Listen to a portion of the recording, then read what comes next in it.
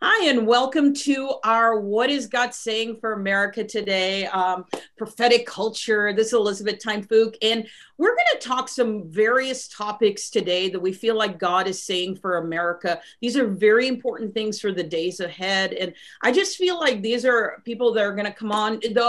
I do have to say that Jamie Lynn had a death in the family, so she couldn't be on with us today. So I did get Brandi Belt, who is seeing miracles happen. And we just feel like this is part of the everyday. Every saint should be doing this. Every person in church should be operating in the prophetic, should be operating in miracles. And so she'll share some stories today of just every day. They pastor in Oklahoma City, teaching people every day on how to operate in miracles. And so I wanted to start first, and I think this is really important. So everyone is going to share something way different than the other, but it's so important right now to hear all of this.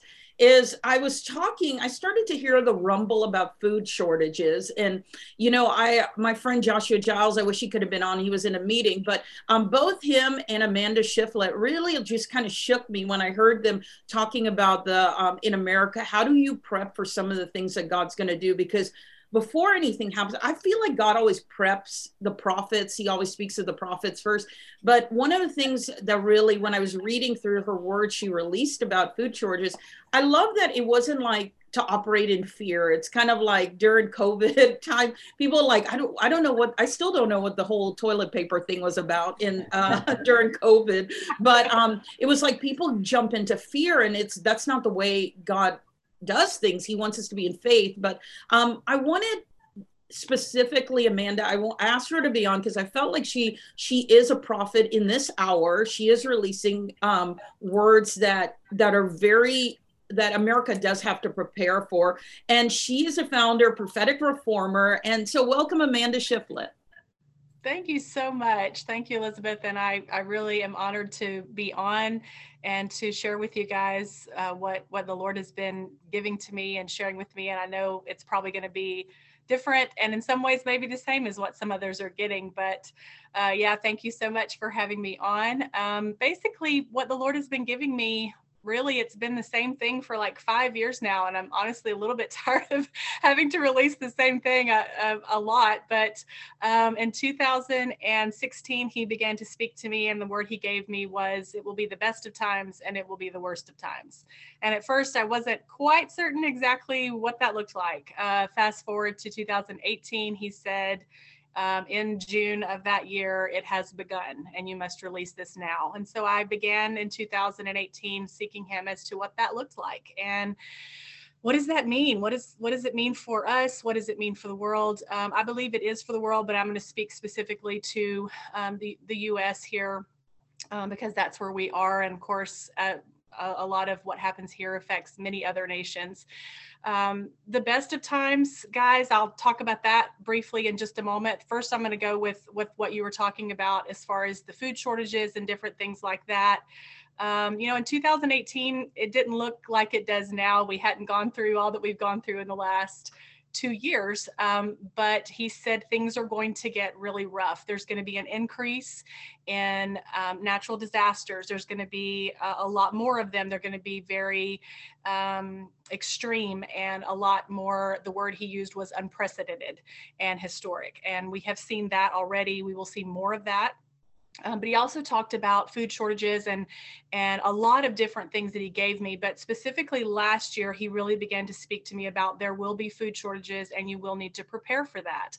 And again, as you said, we don't prepare in fear. It's not a time of fear. It's actually a time of great faith for God's people to, know that regardless of what we go through, God is with us, and God will lead his people as long as we are trusting and believing in him to do that. There will be miracles.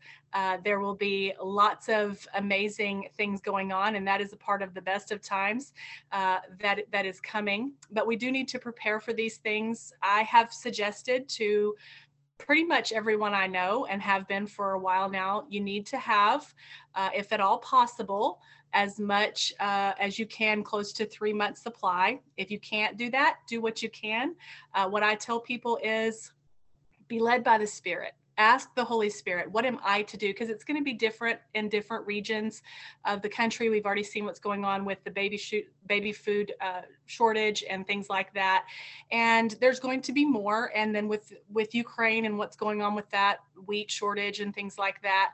But I believe, as the Lord has shown it to me, it's like what happened with Joseph, where he gave him a warning and said, I'm giving you this so that you can prepare, so that you can be more ready for when these things happen. And what I believe is going to happen is actually going to be that it's going to become even an evangelistic tool for the body of Christ, because what I believe is that there's going to be a lot of people that are going to be, just as we saw with COVID, there's a lot of people that are in fear in the world. And we as the body of Christ should not be operating in fear. We should not be operating in, oh, what's going to happen? And I'm so scared, and run out and, raid the stores. We should just prepare in a very wise and calm way and say, Lord, what would you have me to do? Every time I go to the store, I get a little bit extra. Every time, I get a little bit of more of what I feel like is needed. And I've released some of that as far as what I feel like is the best thing for people to be preparing for, foods that will be able to be sustained for a little bit longer and be able to be held for a little bit longer. So I really feel like that is important at this time. And really, I think it's just so that people will not freak out when it does come, because I think that's what actually creates the freak out mode, is when these things happen and we don't know that it's coming. It's a lot better if we do know. And so I feel like there's going to be a great evangelistic tool. I feel like that not only as we prepare and as we do what the Lord would have us to do, I've seen that the Lord is going to have a multiplication of food. He is going to actually multiply what we have for ourselves and for others, so that we can use that as an evangelistic tool to say, here we have this, and yes, we do want to share it with you. And we actually prepared more so that we could share with you. One of the biggest scriptures that the Lord has given me was in the book of Acts, where Agabus, the prophet, stands up and says there's going to be a famine. And not only does it seem as if they prepared enough for themselves, but they prepared enough to send to the other church in the other city. And so how great is that to be able to do this? There's going to be miracles, there's going to be signs and wonders. That's the best of times. And so we are going to be walking in the glory. It's going to be Isaiah 60. It's going to be the darkness, deep darkness that is going to cover the earth, and deep darkness, the people, but not God's people, because the light of the Lord, the glory of the Lord will arise upon us, will shine through us. And I believe it's going to actually shift many, many people to actually come into the kingdom. And the harvest will be great from this. And I feel like that what we need to do is prepare. What I've told all of those who I mentor and who are a part of our ministry is, we need to prepare first spiritually, and second, yes, in the natural, but be led by the Spirit in all of those things. And so I just really am encouraging the people of God to do that. I am very encouraged, because just in the last couple of months, honestly, it's really, really ramped up, where we have churches like weekly. I am connected with churches and ministries and pastors that are saying, how can we prepare? How can we be more ready so when this happens? There's a church I was talking to this week, the pastors are down in Georgia, and they've been doing this, and they've been having trainings at their church on, here, let us help you. How do you prepare? We're also doing a food pantry. We're doing lots of these kind of things, and just wanting to help not only their people, but the community as a whole. So I think this is going to be a great hour for the church.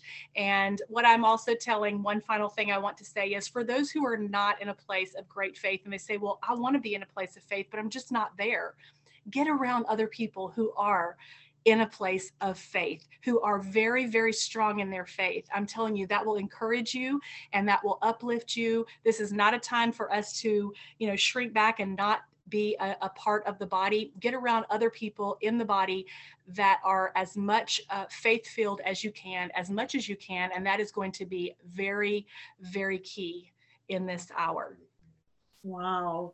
So good, Amanda. So what are some maybe outside, I mean, those are great tips. What are some things maybe that God is showing you more in America that's going on? Because I know not just the food shortages. What are some other things? Maybe like, has God shown you like revival? You know, what is maybe He's shown you about coming to America? Yes, absolutely. At the same time, I've seen, and many others I know have seen the same thing, the fire pockets of revival that are going to be popping up, in many different places. And a lot of them are not going to be where we would think. They may be, in the hills of West Virginia. It may be over here. It's going to be at the smaller places, some of the larger places. And honestly, what I've seen is the miracles and the healings that are going to be happening are going to be happening. Again, the Lord said the word is unprecedented. Not only is that for what's going to be happening as far as the worst of times that's coming, but the best of times, it's going to be unprecedented. That means with something we haven't seen, we haven't been aware of, we haven't seen, at least not in our generation. I've seen just literally people coming together, 2 or 3 at home gatherings, or just fellowshipping over food, and healings taking place, people just calling people over the phone, and healings begin to take place all over the place, and all over the country, all over the churches. I see it inside the church, I see it outside the church, and I just see an explosion of God's people doing what we're called to do, because a lot of what is going on and what is going to be going on is really just the creation itself groaning for the manifestation of the sons and daughters of God. And I believe that's what we're coming into. We are going to see healing, revival, and awakening unlike we have seen in this nation, I believe, actually, since the healing revival days of the 40s and even beyond, since the original of the book of Acts. I believe that's what we're coming into. People are going to be healed just by asking and receiving simple prayers of, Lord, you said you would heal this person. You've already healed them 2,000 years ago. I'm asking you to heal, and miraculous healings. And we've seen some of that in our ministry already begin to take place. And I know other ministries have as well.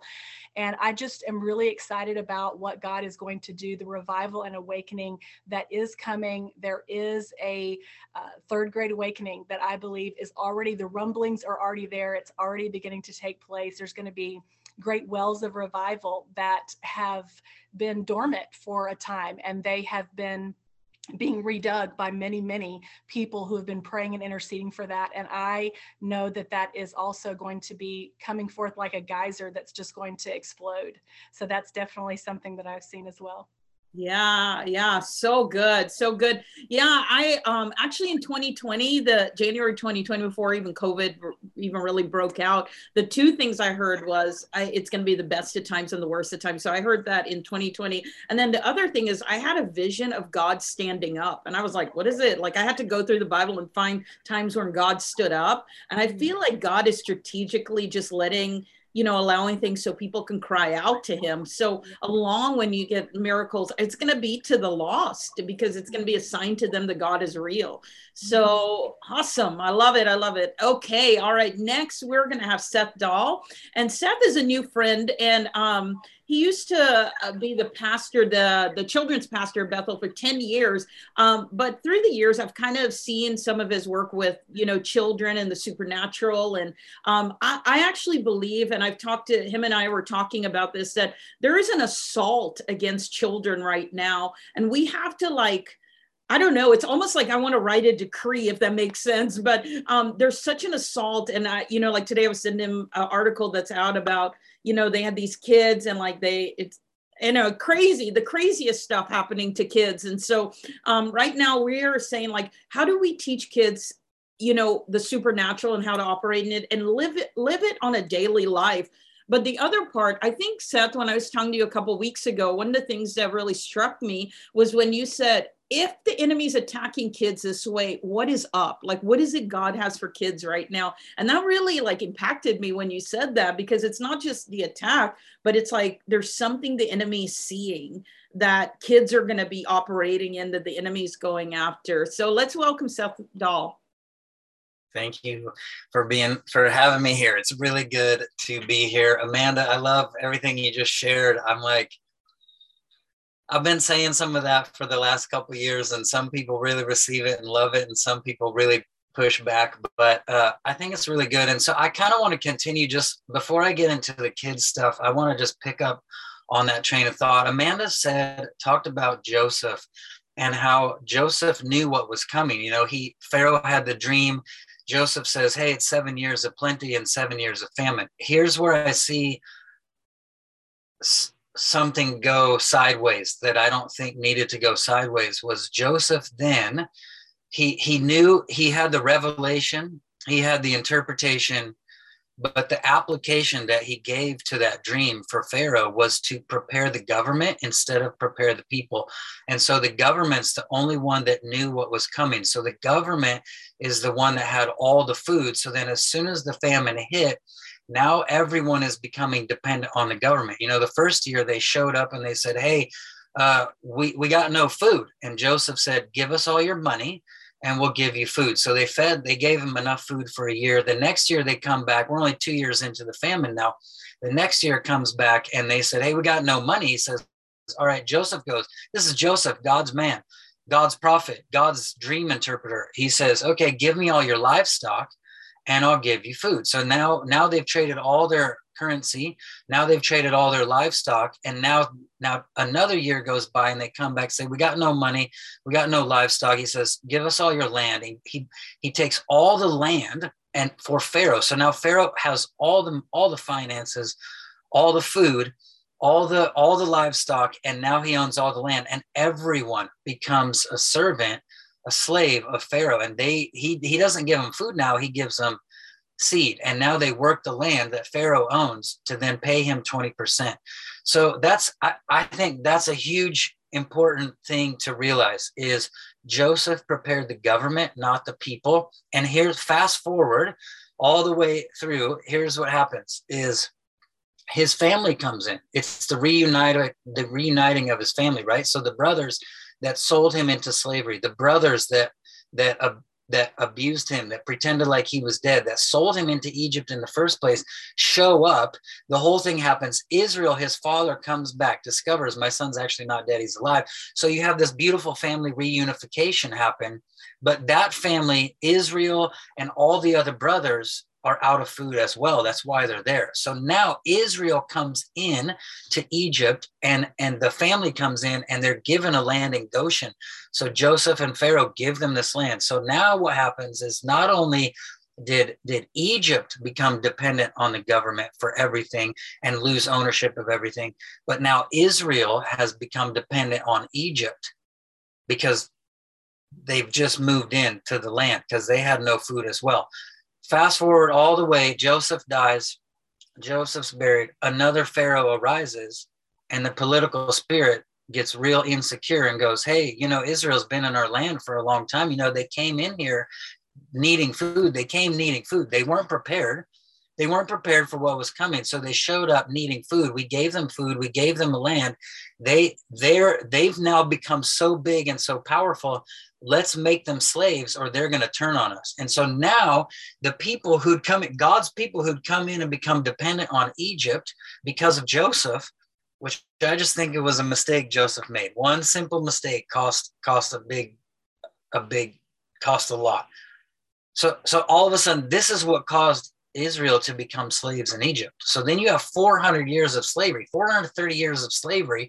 Why? Because Joseph prepared the government, not the people.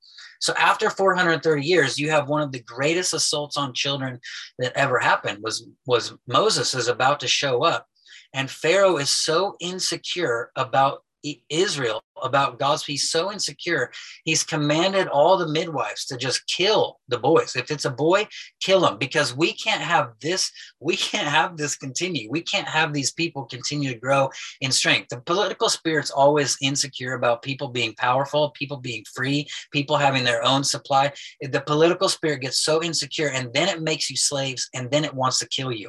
And so what's happening is they're assaulting these children. They're killing every single boy in the whole place. And so that's where I wanted to get to. Before I get there, though, I want to say one more thing about Joseph is, when he was a kid, his brothers are the ones that sold him, right? So so he gets sold into slavery. He gets sold into human trafficking.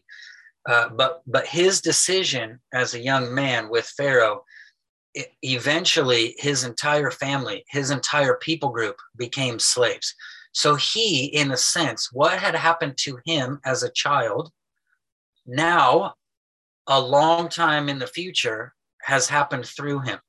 So what happened to him because of his unhealthy family situation? The father favored him, the brothers hated him, the brothers sold him into slavery. Well, now he's accidentally, because of his pain in childhood, he has accidentally just put his entire family and all of God's people in slavery as well. So what happened to him as a child happened through him. So if there's any call to go, families, we need to make sure we're really healthy with our kids. We need to make sure we're healthy. We need to make sure we're raising healthy kids. We need to make sure we're watching out for this stuff, that our kids aren't growing up super wounded because of what we did. Because if they grow up wounded because of what we've done without healing, eventually what happened to them will happen through them, and it'll be worse than it ever was for them. And so all that to say, let's go back to the Moses thing. Is here's what I think families need to do.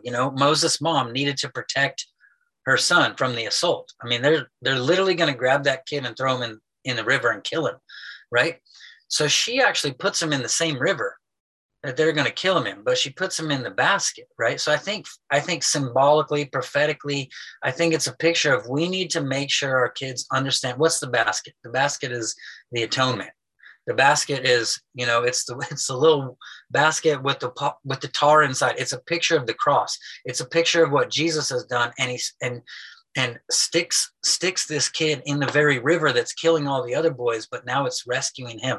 I think it's also a picture that we want to make sure we're putting our kids in the river of the Holy Spirit with a clear understanding of what the gospel actually is. I think it's really, when I look at the church right now, I still see a lot of like people, pastors, ministries that don't know what covenant we're in, and they don't know what side of the cross we're on. And so I think we need to make sure our kids understand what the cross really did. And I think they need to understand the presence of the Holy Spirit. They need to know the presence of the Holy Spirit. They need to be put in the river, in the basket, and that's what will protect them. I think we also need to not be afraid if the enemy comes at our children. Because think about this. Pharaoh grabbed Moses.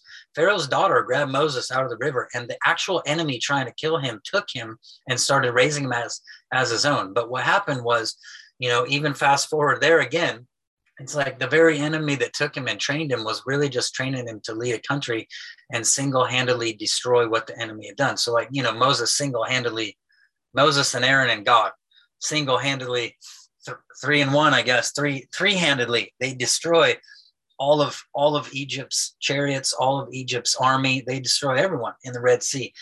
And so but I think for us, that's what we need to be aware of. We need to be aware of the pain that we cause to our children without healing will eventually be the pain that's caused through them. That's what happened with Joseph.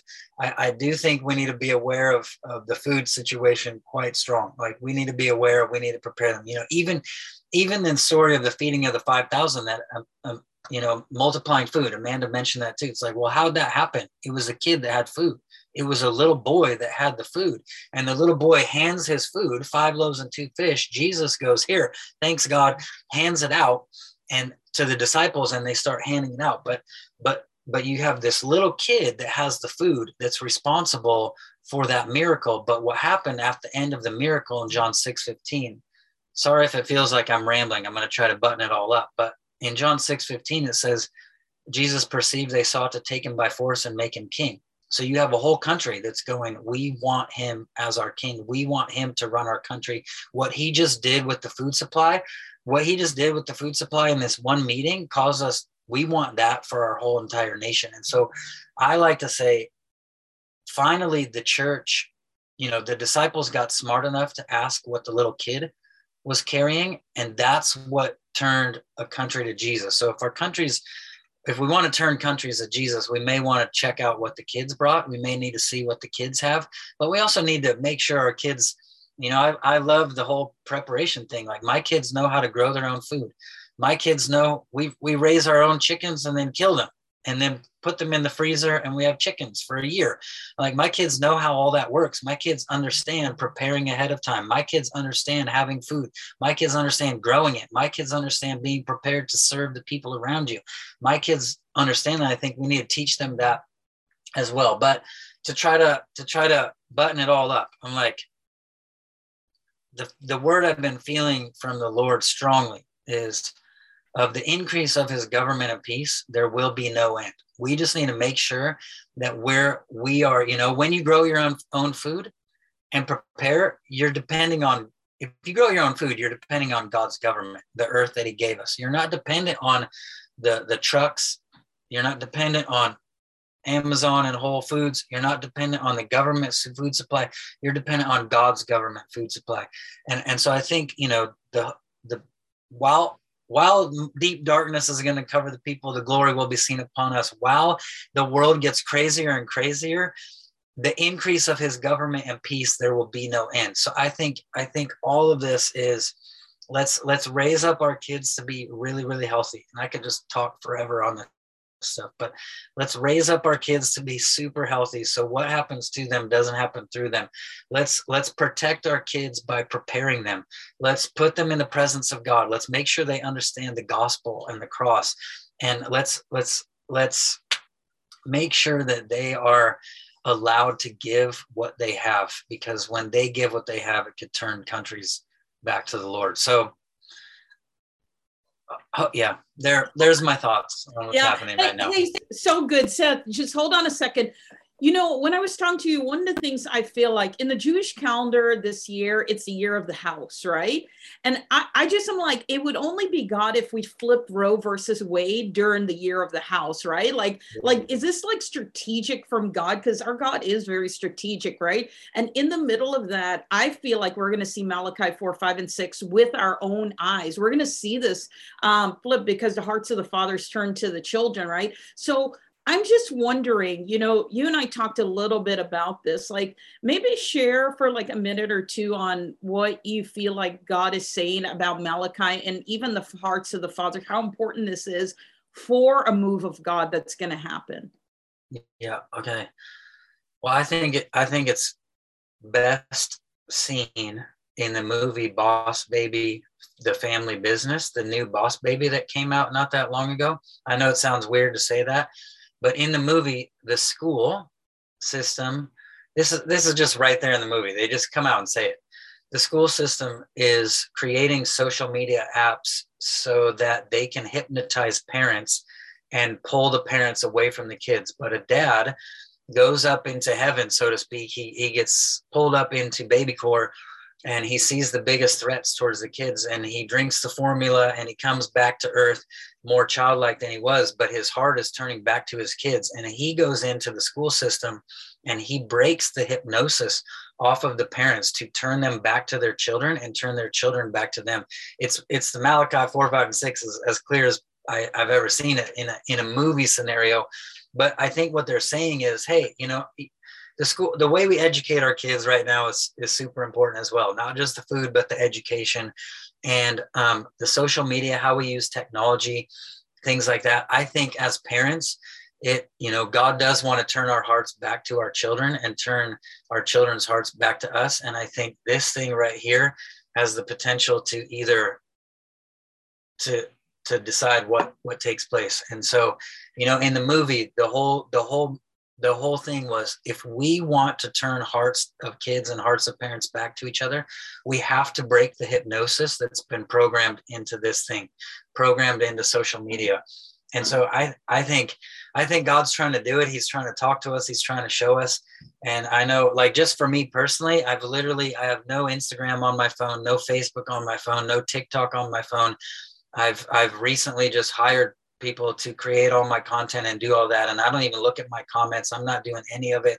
I'm not interacting with it at all, because I felt like when I saw that in the movie, I need to make sure I'm using this well so that my heart doesn't accidentally get pulled away through all the things that I'm seeing, through the overload of information and all that. And so I think I think that movie is trying to tell us something loud and clear about Malachi 4, 5, and 6, that spirit of Elijah turning the hearts of fathers and mothers and kids back to each other.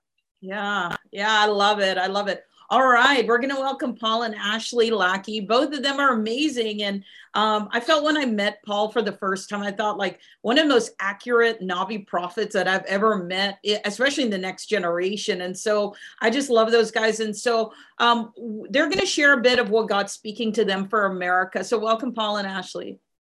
Hey, Hi. you guys, how you doing? I'm Paul. This is Ashley. It's great to see you guys. Glad we could be a part of this today. We just love to be a part of what God's doing through Elizabeth and how he's using her to orchestrate so much to bring people together. It's pretty incredible from every camp, every tribe. We love the example that she sets with that. But I want to share with you guys a little bit about what we feel God's saying for this year. And it's funny because as every person is talking, I mean, I'm raised in a prophetic house, have a prophetic mantle, a prophetic anointing. And gosh, I think, each person that's talked, I just want to grab it and run with what you guys are saying. Even to the extent that last night we had a prayer meeting at church and God, it was just, my dad was leading it out and it was just a prophetic declaration and decree night of, hey, whatever you feel, whatever you sense, let's get in there and pray it and let's go for this. And literally when I got up there, and as Elizabeth said, my anointing is kind of a nabi. Sometimes you get up there, you don't know what you're going to say. You don't know what's going to come out of your mouth. You just get up there and then it comes out. So I walked up there, grabbed the microphone and just started prophetically declaring that fathers were going to become the example to the children that they were meant to be. Because the Lord confronted me with this when we had our first child about 6 years ago. He's 6 years old now. His name's Elisha. About the example I'm supposed to be to my son, because, when you have a kid, you're worn out for a year or two until they slow down a little bit. So you grab at straws just to get through things in life, sometimes having little kids. But I remember, there was moments where not my wife, but me, I was thinking, oh, I'm too tired to go to church today. I'm too tired to go to this meeting. I'm just so worn out. The kid didn't sleep good last night, all this different stuff. And then the Lord really confronted me one day when we were at church, because I was kind of like, hey, let's sit towards the back. He's a little bit wild. I don't want to embarrass anybody or draw attention.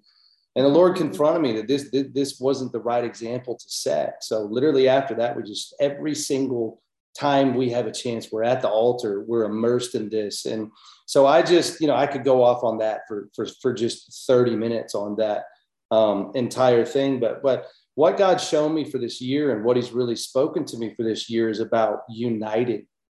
Since 2020, since COVID, I don't believe that COVID caused division. I believe that COVID, what happened, what the government did, revealed the division that was already there. Mm-hmm. And it seems like it's quieted in one sense, but in the spirit, it's magnified. Just an outright spirit of division. So this year, God's had me in Acts 2, 3, and 4, really 3 and 4 specifically, but it's all been about unity. And we know in Acts chapter 2, that's when there's the day of Pentecost and first visitation of the Holy Spirit. But in Acts chapter 3, towards the end, it talks about Peter and John that went to the gate called Beautiful. And there was the crippled man sitting at the gate. And what's hard, and I'm going to have to brace myself, we have the gift of gab. I could speak an hour just about this alone. But they went to the gate, and, someone brought this crippled man. He says he's been crippled for 40 years. They brought him to the gate of the temple of the city. And his sole purpose was just to grab the people that were going into worship to beg them for money. And, when I was reading this again earlier this year, this just, how it is. We've all heard it. You read something a million times in the Bible, but there's one time you reread it and you receive it in your spirit, and it literally just transforms you like something shook on the inside of you. So that happened when I reread this. So in Acts chapter 3, it says, we went up and Peter went up to him, and the man reaches up for asking for money. And Peter basically says, I don't have any money, but here's what I can give you. And he prays for him. He says, stand up and walk. So the man, we know, crippled for 40 years, stands up and walks. and it catches the attention of everyone around about them. So here's the hard part. Let me just grab it real quick. First off, they were at the gate, and at the gate was a stronghold of infirmity, of sickness, a spirit, a demon, a legion, if you will, that was right there at the gate before Peter and John could enter the gate. The first thing God had them do was release his supernatural kingdom to catch the attention, to heal that man that's been crippled for 40 years. But it caught, like Elizabeth said at the beginning of this, miracles are what begins to open the door. So they confronted it at the gate. And after they went in, I'm going to skim through it, but when it goes into chapter 4, it runs into very quickly that Peter and John caught the attention of the entire city. They said it's recorded, and there's different opinions and different versions that say different things, but they say somewhere around 5,000 to 6,000 people gave their hearts and lives to Jesus, and it was all started at the gate through a miracle. So Peter and John are in this city, and they're preaching Jesus. They have a unrestrained boldness that's upon them, and they just went for it. They opened up the door for the supernatural to begin to function and begin to flow. So next thing they know is the religious leaders of the territory. I mean, the way I put it is this: in Israel, any of the who's who that was a scholar, theologian, a rabbi, anything, everyone came together, and we know they were arrested, they were thrown in jail. The next day they bring them before everybody. And I'm kind of a literal person. So when I speak this or read it, I can see it as if I'm John or Peter standing in front of, who knows, 200 to 1,000 of the most influential religious leaders right in front of me that are basically saying, you cannot do this, even though they experienced the miracle, saw a man that had been known for sitting at that gate every day for the Lord knows how long, but he crippled for 40 years. They're looking at Peter and John saying, you can't do this and you can't preach the name of Jesus. And all of a sudden, Peter gets bold and he says, well, you judge for yourself. Is it better for me to listen to you or for me to obey God? Mm-hmm. So Peter is just going for it. So we know the council kind of gathered, and they're like, we don't know what to do with them. They come back, they threaten them, say, we're going to kill you, we're going to stone you, never come back again. And it's kind of left at that. So as it goes on, it says Peter and John, the first thing they did was gathered the believers. So in my mind, I'm thinking they got all the 5,000, 6,000 people that just experienced this miracle and saw the supernatural power of God, gave their lives and hearts to Jesus. Peter and John gathered all these people, and it says they gathered all the believers. So again, there's opinions and thoughts of what this could be, but 5,000, 6,000 people just got saved. Plus it says they gathered all the believers. So I'm sure there was more that they knew. So the opinions or thoughts are it's in between 6,000, maybe up to 11,000 people that Peter and John gathered. And here's what I love is they gathered them and they just testified. They testified about how God brought them through, how he preserved them, how he gave them the boldness to face down some of the most intimidating people in the land that held the power and the authority, the religious spirit, if you will. And they didn't go to the other believers and say, you know what we need to do? We need to form a lynch mob, or we need to march in the city, and we need to do whatever it takes to dethrone them, to get them out of here. It literally says they gathered the believers and they began to pray. They shared the testimony of what happened, but Peter and John began to pray.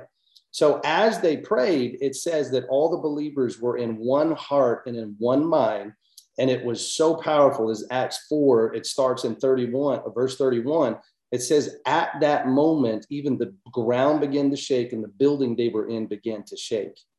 Now, I want to say real quick, I don't know. It may be like in chapter 2, the day of Pentecost, where the Holy Spirit showed up. But it says that at that moment when they were together, everything began to shake. All of them were filled with the Holy Spirit. I think it's kind of like what was just in the news with the Garth Brooks concert, to where it came out and said that Garth Brooks had so many people at his concert. They were so loud, so singing and dancing, that it registered as a small earthquake on the Richter scale. So you can imagine where the believers were gathered together. Then it says, after the ground began to shake and the earth began to shake, and it says all of them were filled. It doesn't just say, hey, the Holy Spirit showed up like on the day of Pentecost. It says they were filled with the Holy Spirit. And then it goes straight into there was not a single one around them that struggled with selfishness any longer. It literally says that selfishness was eradicated from their community. They started taking their homes and lands and selling everything and handing it, laying it at the feet of the apostles, saying, do with it as you will. A radical boldness to preach the death and resurrection of Jesus was released.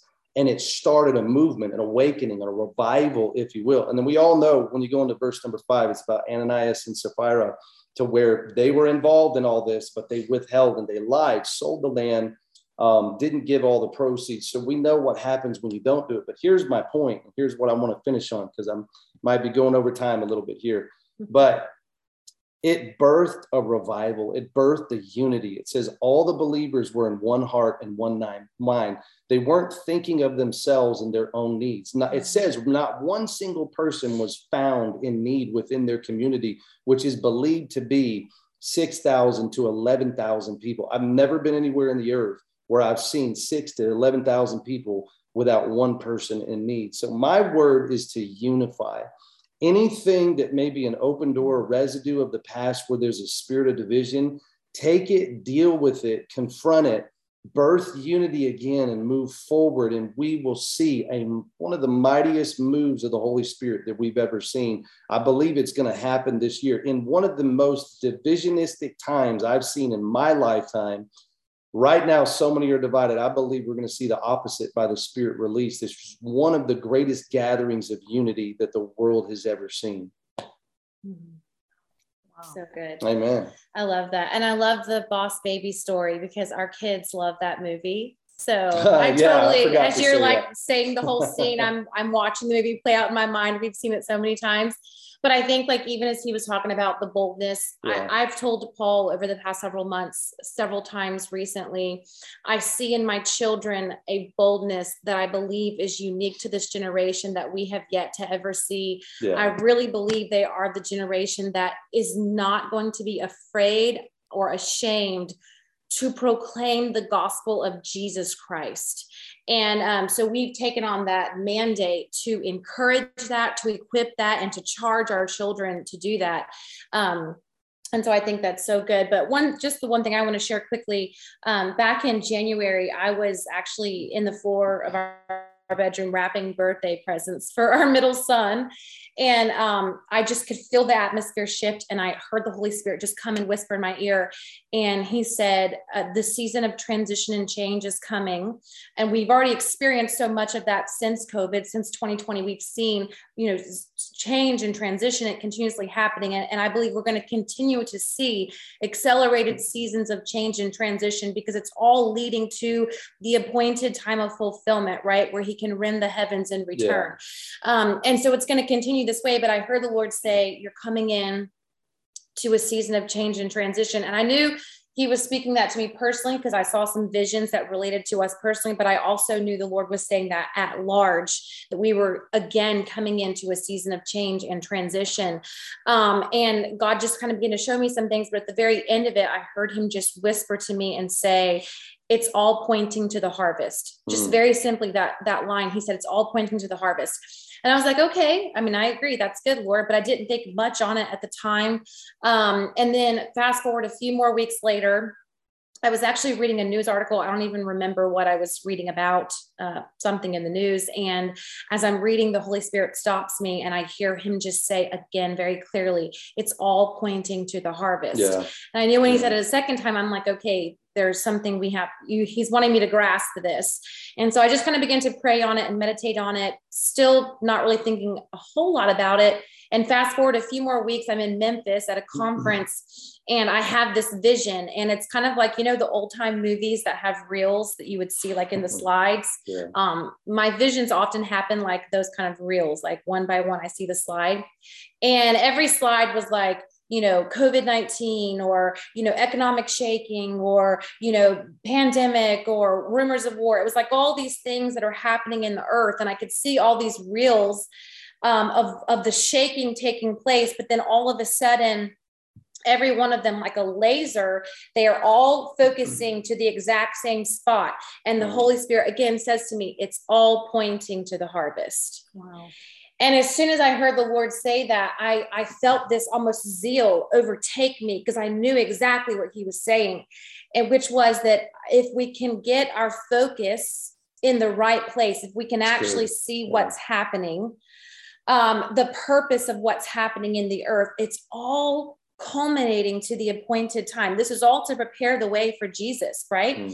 And so I knew the Lord was saying, don't look at the situation itself, look at where it's pointing to. It's all pointing to the harvest.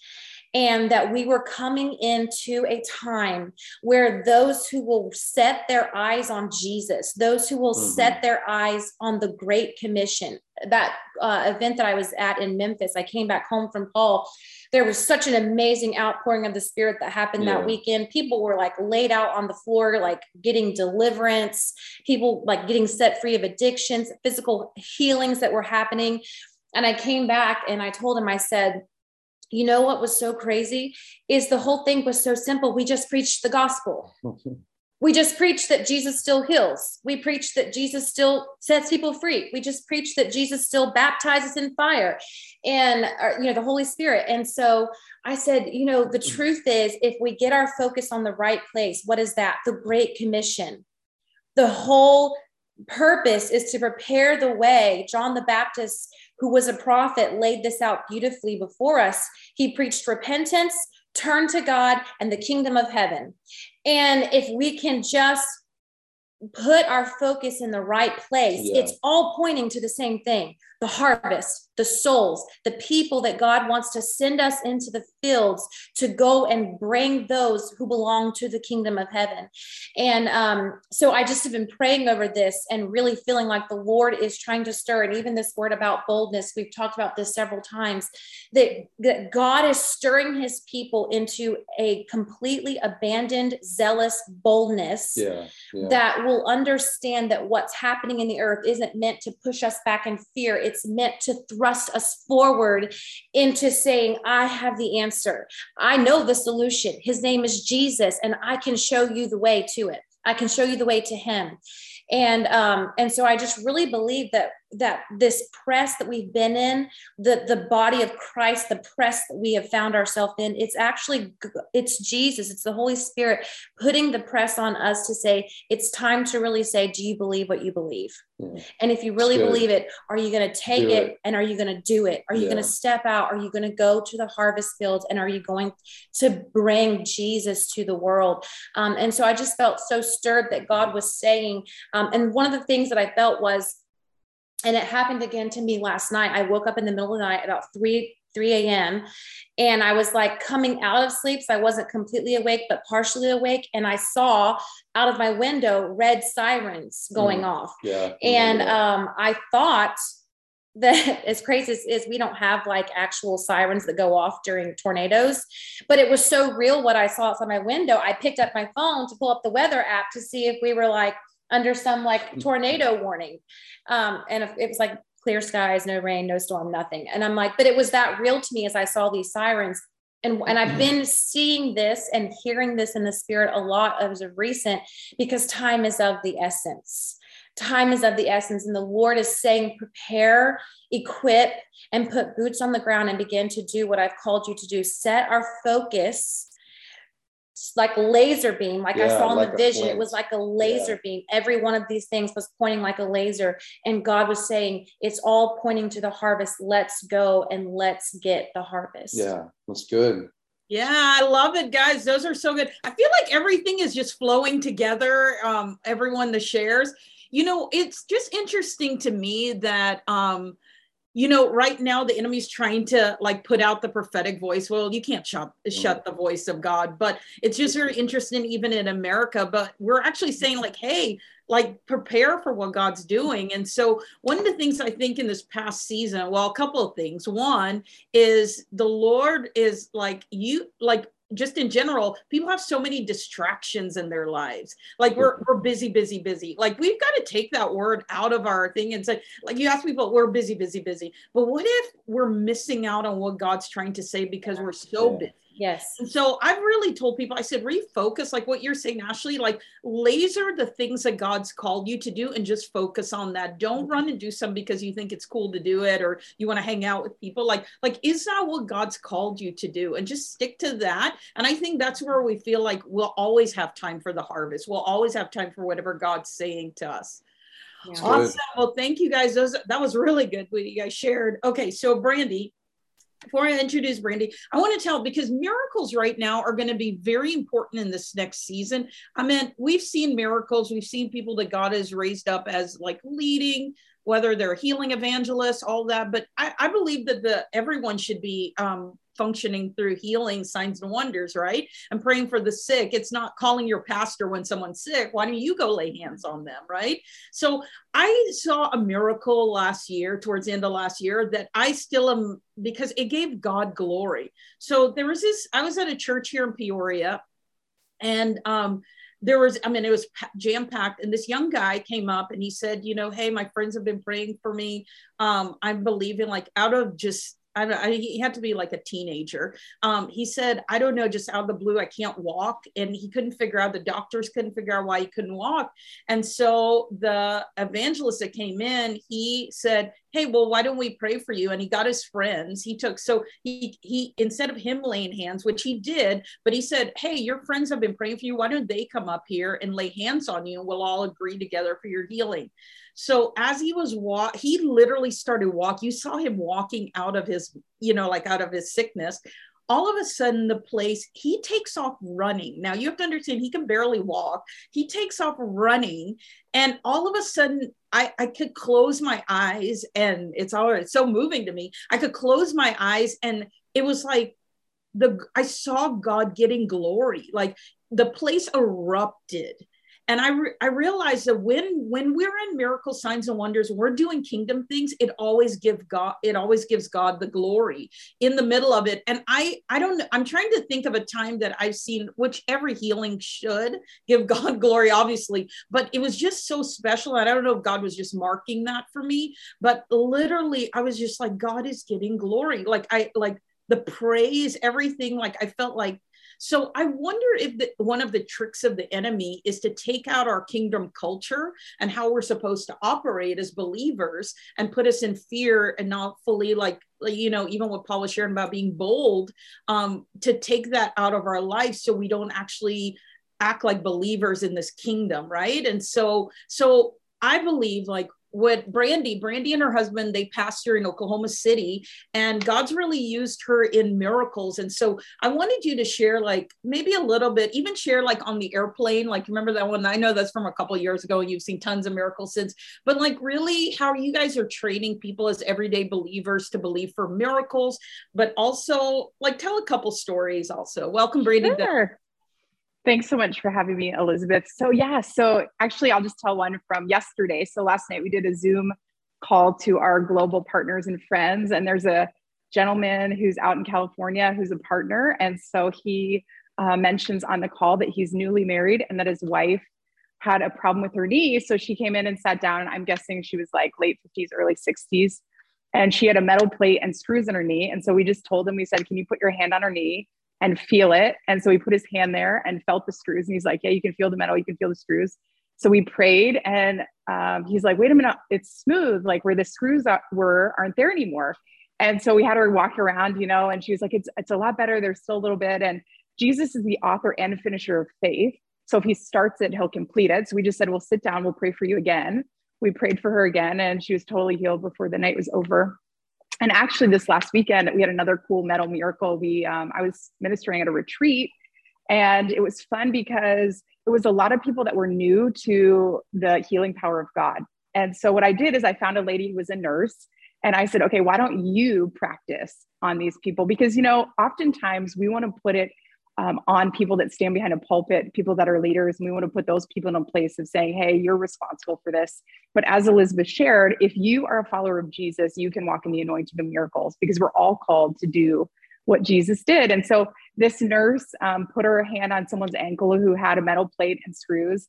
And it was so fun actually watching her face, because as she's praying, the nurse's face starts like lighting up and changing. And she is like, I don't really know what to do, because it's like melting, it's dissolving, like the screws are not there and everything is different. And it's just fun because then people see those and experience it and realize, wait a minute, I can do this. This is for me too. If I will just partner with the Holy Spirit, I can walk and do it. And so really, I appreciated what Ashley was saying about the harvest, because so much of what we're seeing is not just to empower and equip believers, but also to take it and reach the world around us. The power of God makes him real. Whether or not people decide to repent and follow Jesus is between them and God. But we as believers have the responsibility of being a solution. And so even when Seth and Amanda were mentioning, the idea of getting food and things like that, it's so important, obviously, that we're using wisdom. But when you look at this story of Jesus feeding the 5,000, the baskets that the disciples pick up are what we would view as like dinner roll baskets. I mean, they're small. But when you study the feeding of the 4,000, the baskets that the disciples actually fill, there are 7 basketfuls.